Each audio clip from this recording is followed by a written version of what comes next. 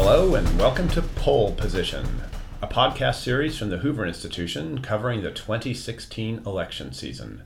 Pole Position is hosted by Hoover Research Fellow Bill Whalen, an expert in U.S. and California politics and elections. Hello, it's Tuesday, October the 11th, and welcome to Pole Position, the Hoover Institution's ongoing look at the 2016 election, now just 28 days away. 28 days, by the way, also being a Sandra Bullock movie about going into rehab, which doesn't sound so bad at this point in the election, now does it? I'm Bill Whalen, a Hoover Research Fellow. Joining me today, the usual political suspects. David Brady, a Stanford University political scientist, and the Davies Family Senior Fellow here at Hoover. And Doug Rivers, likewise a Stanford political scientist and Hoover Senior Fellow, as well as a Chief Scientist for YouGov, the Palo Alto-based polling firm. Gentlemen, good to see you both. Thank you. Good to be here, Bill. Remember, no locker room talk. The debate. I'm going to rant here for a minute about the debate. Cut me off when I get too extreme on this, but Rant away. I thought the debate was actually a wonderful snapshot of this election in this regard. First of all, Donald Trump.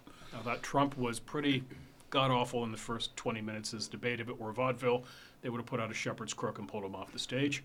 The last 70 minutes, though, not so bad. He tended to hold his own against her, actually had an advantage over her in terms of a lot of questions.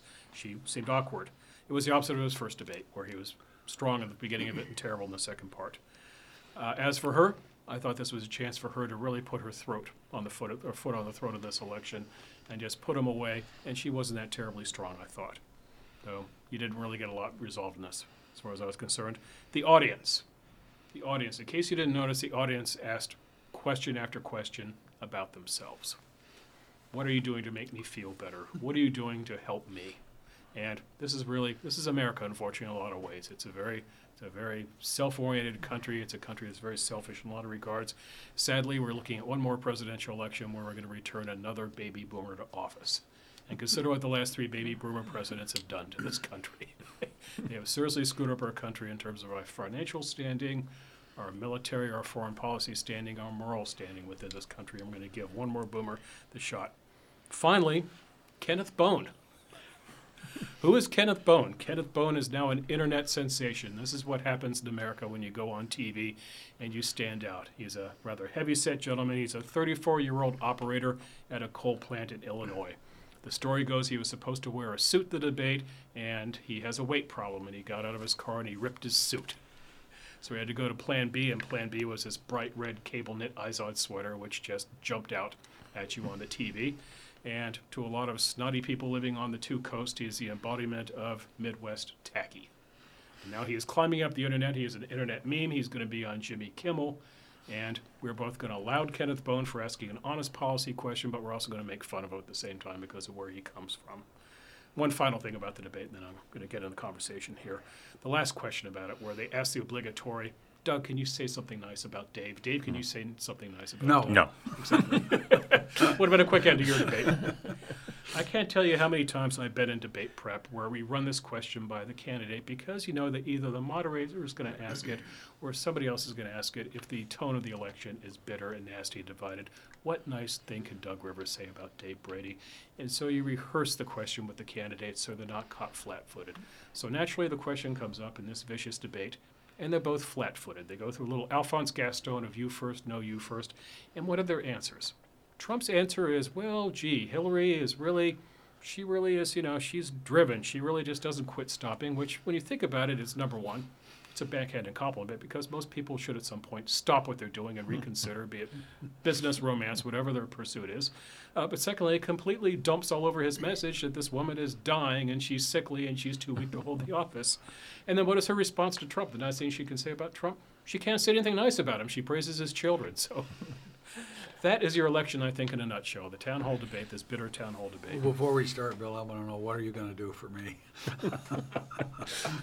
I'll tell you what I'm going to do for you. I'm going to be on a plane to Mexico in about 12 hours from now, honestly, sitting on the beach wondering how I'm going to vote in this election and if I can bring cigars back in the country. Yeah.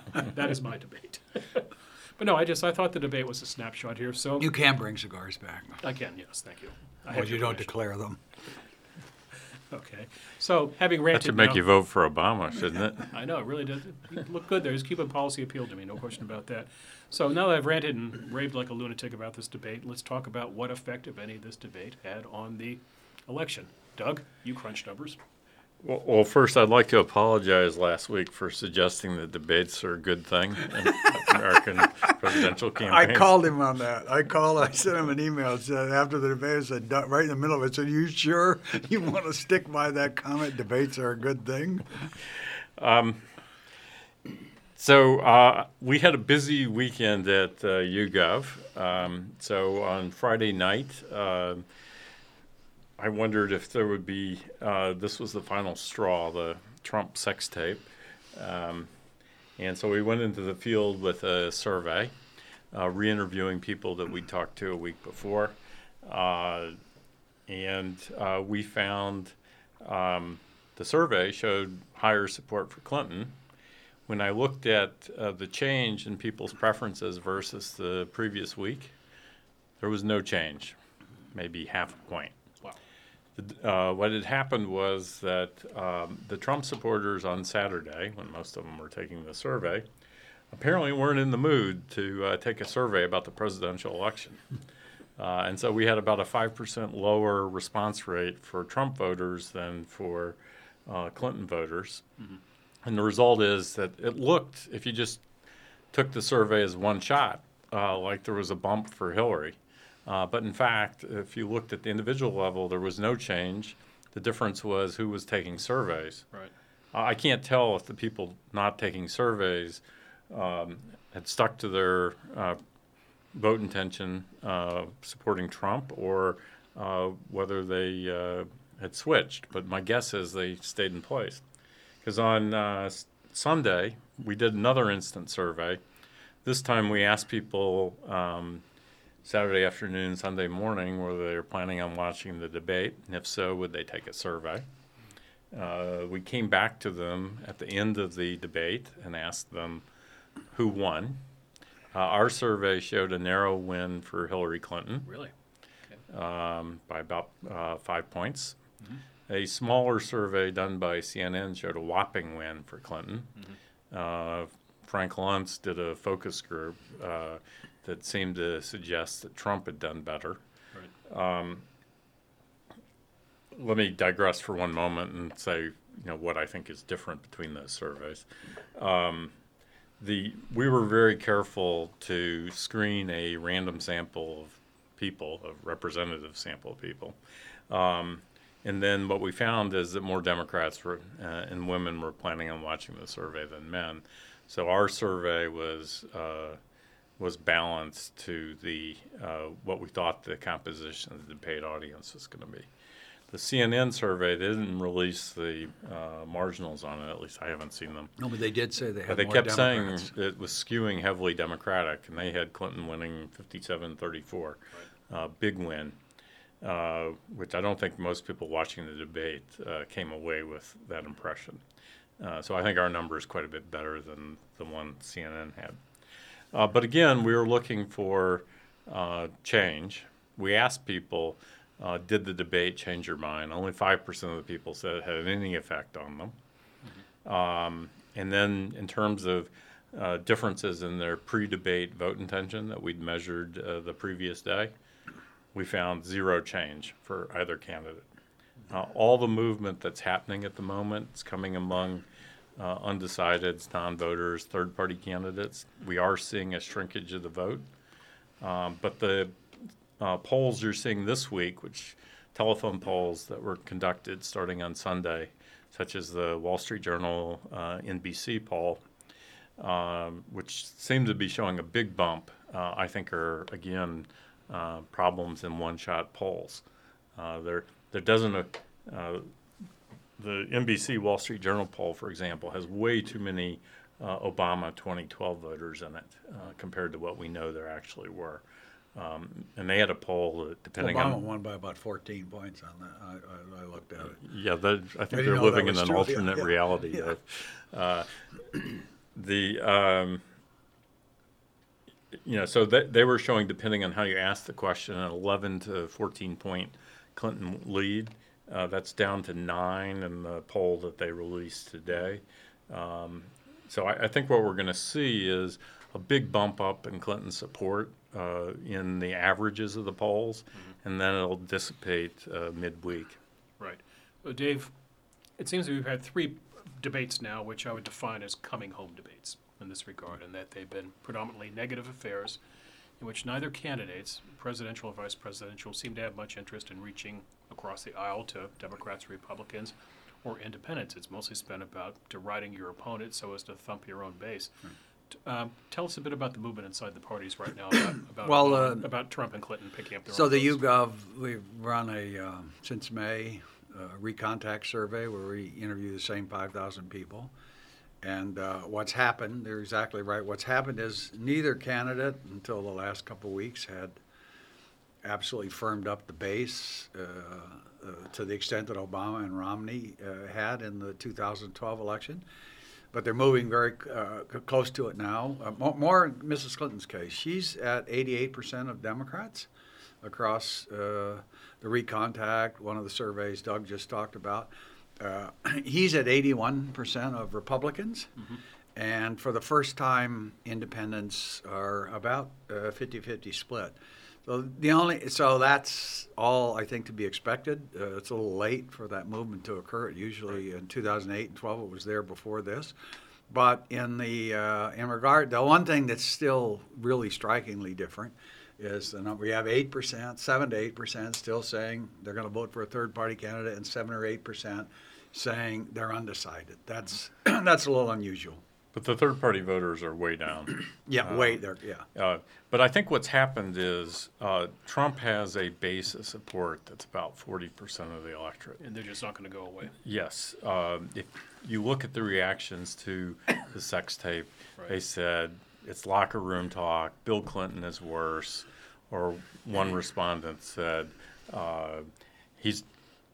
we asked him how he treats women. He said horribly, but if Satan were running, I would prefer him over Hillary Clinton. So what Trump did by that sort of aggressive, non-contrite beginning to the debate is he played to his base. Right. And I think that has worked to his advantage because what it means is he stemmed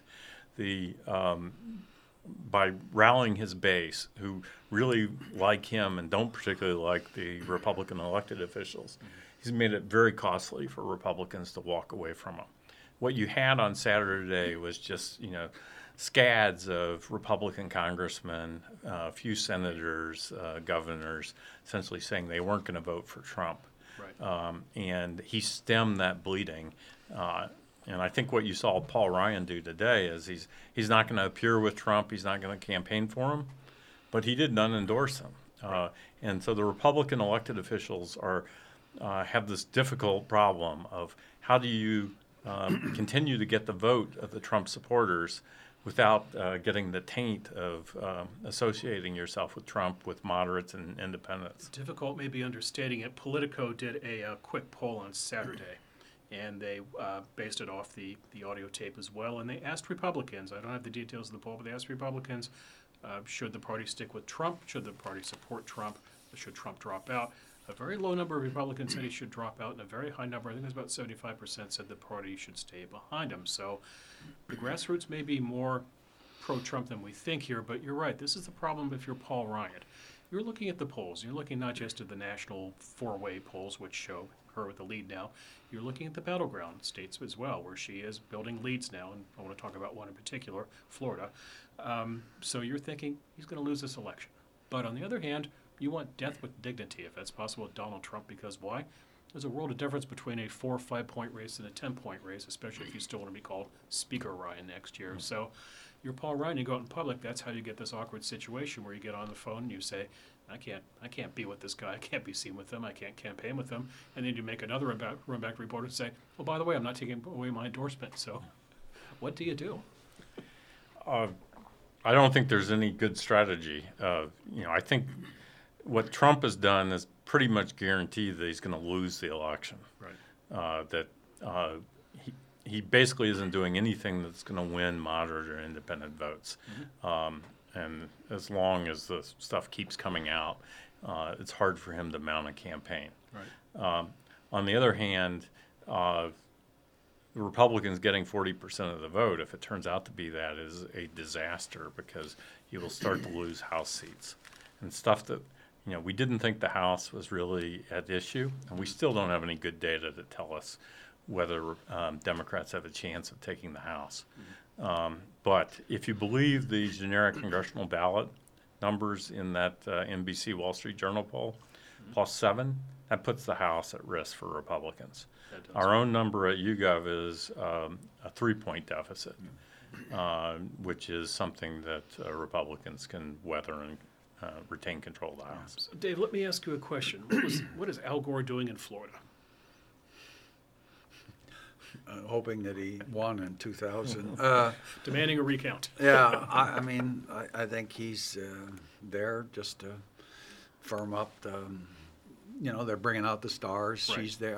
Michelle Obama's going, et cetera. So it's a close state. So I think that they want to win. They want to win Florida because without Florida, really tough for Trump to win. They seem to be targeting two things here. Number one, they seem to think that there is room to grow in Florida when it comes to talking about climate change in the aftermath of Hurricane Matthew and Florida being worried about oceans in general. So I think that Gore is a perfect messenger for that. Secondly, they think that Gore is a conduit to millennial voters, where she struggles. They're in trouble if Al Gore is the best they can do with millennials. Yeah, I know we can do the math on how old you would have been if you were a 20-year-old voter. Al Gore. The little bit on the climate change, I could sort of on the periphery buy that, but with millennials, well, that's what I don't think Al Gore is. Al Gore's not the guy. Let's talk about that for a minute. So you guys keep tracking the electorate, and the economy continues to be the Lord King issue, correct? Yes. Okay. But as you look into different age groups, and you look at millennials in particular, what revs their motor? And is climate change a way for her to make inroads? Well, I did look at one thing I was looking at was I looked at younger voters. So it turns out that among strong Democrats, Mrs. Clinton is at 93, 94%. She's where Obama was. But among lean or not so strong Democrats, they tend to be a little younger. And the younger they are, the more likely they are not to have come fully aboard her. She's now improved among them. She's at like 70, 72%. But she has not fully brought them over. And I can say I teach them. And I really don't have any really good idea about what they want. It's not capitalism. It's not a career. So they want to feel good about themselves. Doug, where do you think they are? Because here you have Hillary's not connecting with them. Trump's not connecting with them. And Dr. Jill Stein, the Green Party nominee, she is usually at a whopping, 2% in the polls or something like that? Well, she was at 5, and she's now at 1 at 2 or less, and I think she'll end at under 1. Yeah. This is a candidate whose campaign probably has had two highlights. Number one, when she got an arrest warrant for a pipeline protest, and then secondly, when she got dragged off the campus at one of the debates. So it's not been an exciting movement. So what are these voters doing? Yeah, so I mean, one thing is you try to pick issues like free college and the environment and being against trade and so forth to appeal to younger people. But Hillary is so much closer on most of these issues to any Republican that it doesn't look like policy is moving the voters. And her Hillary's problem closer is to Republicans, or that she's closer to millennials. Yeah, fine. On policy matters. Right. I mean, Hillary ticks off all the boxes in terms of policy. Right. She does her homework. She has positions on these things. She can talk to you. She's blue in the face. She hasn't come out for free booze yet. But in the end, that doesn't seem to be particularly motivational. And I don't think sending Al Gore to talk about climate change in Florida is going to help. The thing that surprised me about the Clinton campaign is they haven't been able to get some buzz going with younger voters about the first woman president. Right. Everybody knows a woman president's coming, and Hillary is unfortunately used goods. But if I were trying to get some excitement going, that's what I would go after. It's interesting when you look through the WikiLeaks data dump, this question comes up in several email strains. Just what do we say about the women's message? How do we portray her? How do we put her out there?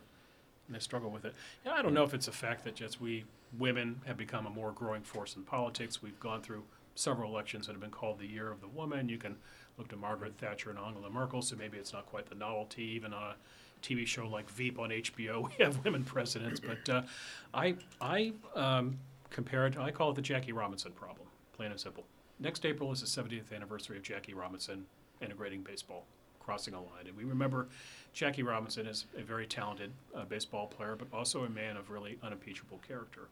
Here she is essentially the Jackie Robinson, but in terms of the glass ceiling, and she's crossing it, but she's not Jackie Robinson. She's Barry Bonds. She is complicated, hard to process, and kind of tiring all at once. I think that's a good analysis. Yeah, the question is how she got pegged with that. You know, how these emails have turned into something that have people obsessed with. Well, let's start with Whitewater, and one of my favorite moments in the whole Whitewater thing was she made that she traded in the ag market, Spark Belly market, cattle futures. My favorite line is so she traded, made enough money in a trade on pork belly futures. It was very hard to trade, in which she made enough to pay for Chelsea's tuition. Put in $1,000 and made $100,000. I was listening to a guy, and this guy was on the radio station in Chicago, on NPR, and he said, "So listen," he said, "what's the odds?" The guy was in the Chicago stock market. He said, "What's the odds this could happen?" He said, "The odds that she could do that on her own are about the same as the odds that I would be able to start for the Chicago Bulls tonight at center." He said, "I'm Jewish, I'm 73, and I'm 5'4". So it started there, and it goes, I mean, the conspiracy, how the right wing got Monica Lewinsky in the White House. All right, here's the problem. It's not surprising that people do favors for politicians, that politicians end up quite a bit wealthier than you would think they could be based on their salary. I think Lyndon Johnson ended up being multimillionaire several times over. Baron. You can go through Richard Nixon. Nixon as well. Had a tax write-off. The reason presidential candidates release their tax returns is Nixon's taxes. And people don't seem too worked up about the things Donald Trump has managed to do to make his whatever amount of money he has. Going after your husband's accusers. I can't believe that most people think that's a... So now, let me see. If I get this straight, you are now telling me you don't understand how American voters are not particularly fond of her, and particularly if you're a conservative. No, it's clear that Republicans and conservatives have been driven crazy. And independents don't like her either. Right. So she has a history from the 1990s when the Clintons drove Republicans crazy. He perjured himself clearly and did things that at that point you thought were unspeakable for a president. We may have different views now. He has blazed the way for Donald Trump. But the fact is that Hillary was the wife of the guy that drove him crazy. Right. There was something about her that particularly evoked a negative reaction. But the set of things that you have, I don't think amount to the level of corruption, dishonesty, or anything that's particularly unusual in politics. You think she's on? Well, no, but let me. Let me point out. She's clearly a damaged candidate who has a image of being dishonest, corrupt, and so forth. Let me point out one thing though. Dave alluded to this. It's the word conspiracy. We're in a conspiratorial society these days. If you go onto a website like TMZ or Radar, having written about Kim Kardashian being robbed in Paris, they're now running stories about how it was all a hoax, and so they're writing about a conspiracy. If you watch the first debate, people ran photographs of Hillary with maybe having an earpiece. She was getting help. Maybe she was sending signals to Lester Holt. What kind of websites are you visiting, Bill? All part of research. Vital research for this podcast.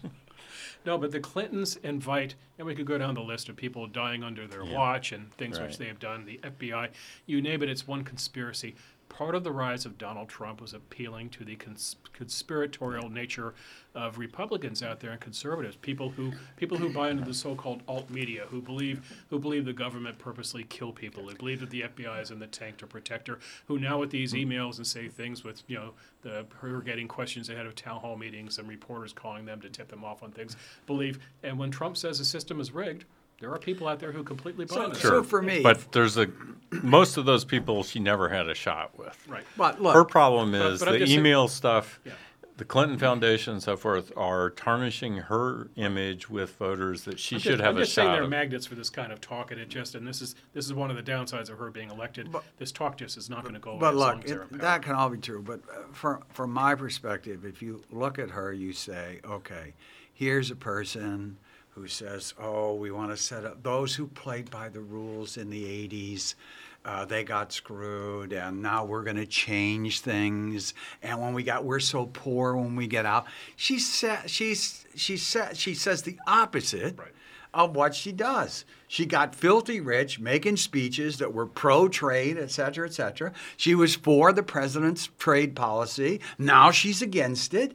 And people look out there and they say, here's somebody that wants to be president so bad, she'll do anything, including go after, knows that her president's, her husband fools around. And my favorite statement was in her book where she says, now, it's true he was my husband, but I was also blah, blah, blah. Imagine what if she would have been Secretary of the Treasury, how she would have been offended. It's just there. I get it. I get why people So now we're don't getting into another like it. problem with the election, that you have two people who've been on the scene for 25, 30 plus years, Trump through TV and her through politics. And over that course of time, they are, shall I be polite about this, they have moderated and changed their stances on many of topics. So when she comes out and denounces instant wealth, yes, she's a hypocrite. When he comes out and he talks about his sincere belief in a certain issue, abortion, for example, being one of them, you go back and say, well, wait a second, 10, 20 years ago, you weren't that way. They both invite this. One other thing. What about when he left office? It was the worst set of pardons I have ever seen. He just pardoned people who were criminals hiding out in Europe because they gave him a bunch of money. I think that's why they're not. Now you're getting me upset. Yeah, I don't think if you look at the public at large, they have much of a memory of the specifics that you're talking about. Mm-hmm. If you follow the sort of websites that Bill's been visiting, yeah, you'll find chapter and verse on, how Hillary murdered Vince Foster and so forth. But you agree it builds up. Sure. I mean, people get baggage over time. Yeah. But her husband, who has a lot more baggage than she does, seems to get a much more of a pass than she does. Now, he has much more of the common touch.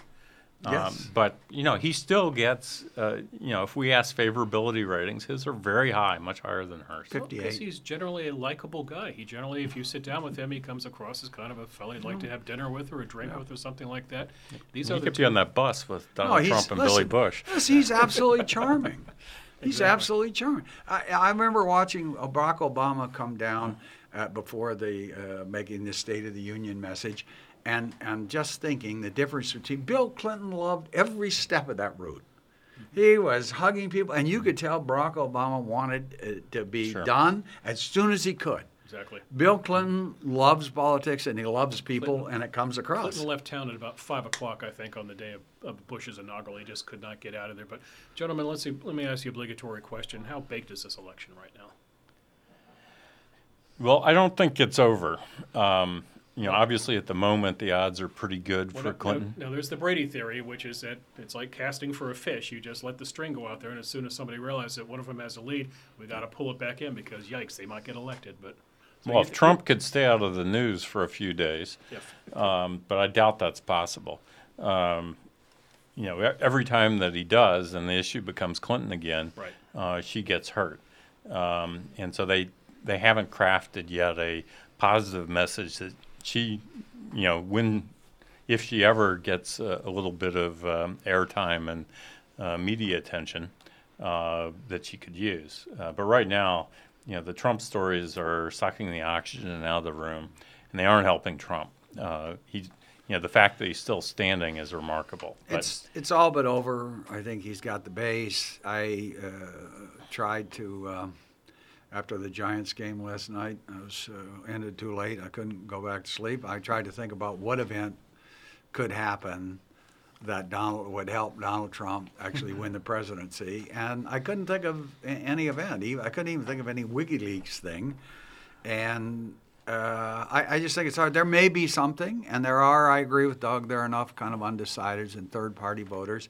There's stuff because I just don't see what he can do to bring anybody around. And he just, at what point do we say the guy's incapable of doing it? And I think there's 5, 6, 8 more tapes sitting out there that anytime it's coming out. I just don't see how he can do it. Mm-hmm. You know, the WikiLeaks of the Clinton speeches, the transcripts got released on Friday, Right. and Trump managed to completely overwhelm those. Yeah. So there was really no coverage of them. They had no down. But we do know that there are going to be continuing WikiLeaks, and they're probably designed to be as embarrassing as possible to Clinton. But I thought when she gave the speech to Goldman Sachs and stuff, she said exactly, in my view, she said exactly the right thing about trade and globalization. It's a good thing. It's taking people out of poverty. Now that she's running for office, she's saying something different because she has to get elected. Now that's politics. I understand that, Right. but it doesn't help her overall image. No, it doesn't. She committed the crime of expressing a bubble thought, which is that you say one thing in public, you do another thing in private. Right. Yep. So plain and simple. And that played to type, Yep. which is Yep. So there is another debate coming up on Wednesday, the 19th. So that's 8 days from today. So I imagine we circle the calendars for the 16th, the 17th, and 18th, and wait for a lot of stuff to come down, right? I think we're the only people circling our calendars. Yeah. I think most people at this point are exhausted by these debates. My And guess is that it'll drop down to 30 to 40 million who won't hang for long. In terms of people bouncing post-debate, Doug, what does your history tell you? What does your sense suggest in terms of movement between debates 1, 2, and 3? Well, it's the first debate that's had the biggest impact in previous years. That's the one that gets the biggest audience. The debate is an important thing because that's the first time a lot of people actually focus on the candidates. The second debate has usually been the sort of comeback one. So we remember Reagan in 1984 against Mondale, Obama in 2012 after having bad first debates, coming back and with fairly low expectations, doing well enough to make the debates inconsequential. I can't remember a third debate, anything significant in any of them, but I'm sure you can correct me on that. But you got but she did get a 2-point bump after She the first. did. The first debate, she definitely got a bump. Yeah. She went from roughly even to up around 4 points. I would maybe the 2000 debates where Gore in the third debate was also rough as he was in the second debate as at first, and just the combined having to watch him through 3 nights of just being really an annoying guy, just kind of a jerk. I remember there was a different Gore in each of those. So there was the aggressive Gore and the second one, and then exasperated Gore, and then the in-between Gore. In between Gore. Yeah. The Goldilocks kind of approach to debating. Okay, so what else are you fellows looking for between now and the next debate, besides obviously plenty of shoes to come out of that closet from I'm Trump looking Tower? for, at some point, the undecideds have to say where they're going. And the third party, I believe, like Doug, that the third party vote will continue to fade. Well, actually, well, at Doug, this point, I'm moving on to the Senate and the House. that gets me. I do want to close out. A couple minutes on Florida. So I've noticed that you mentioned last week that UC Florida is going Democratic, and I've been watching the networks, and they're following your lead now. They're starting to put it in the D column. So what has happened here? Well, I think the main reason is the Democrats start with several points better than previously in terms of base vote, growth of the Hispanic population, and this generational replacement.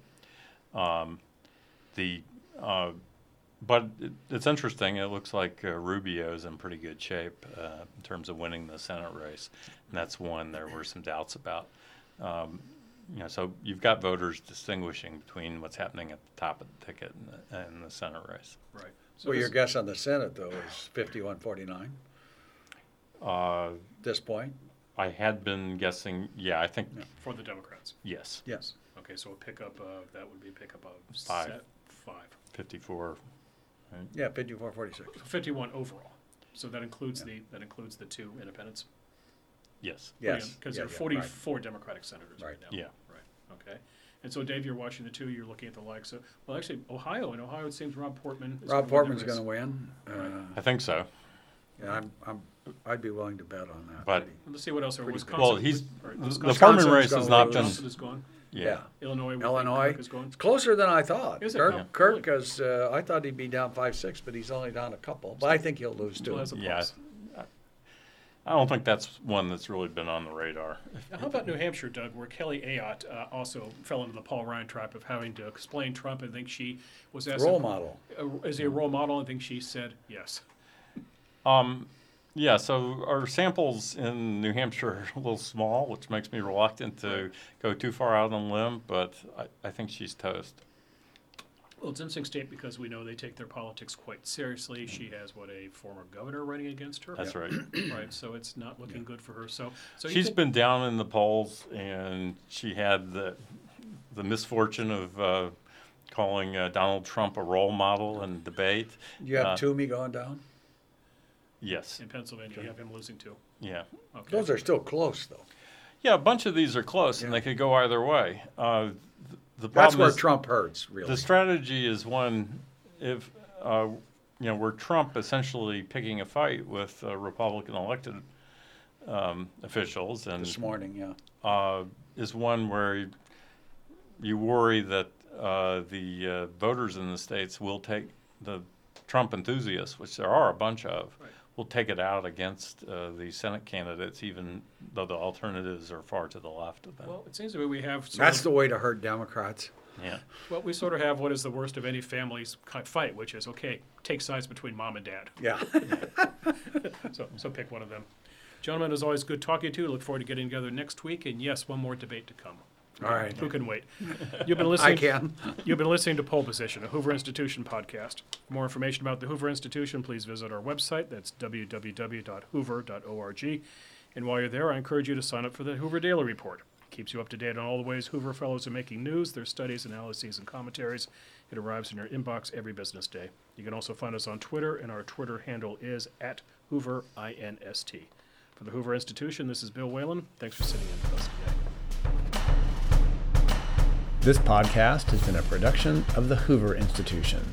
For more research by our fellows on the 2016 election, please visit hoover.org/decision2016. For more podcasts from Hoover, please visit hoover.org or Hoover's channels on iTunes, SoundCloud, or Stitcher. I'm Chris Dower for the Hoover Institution. Thanks for listening.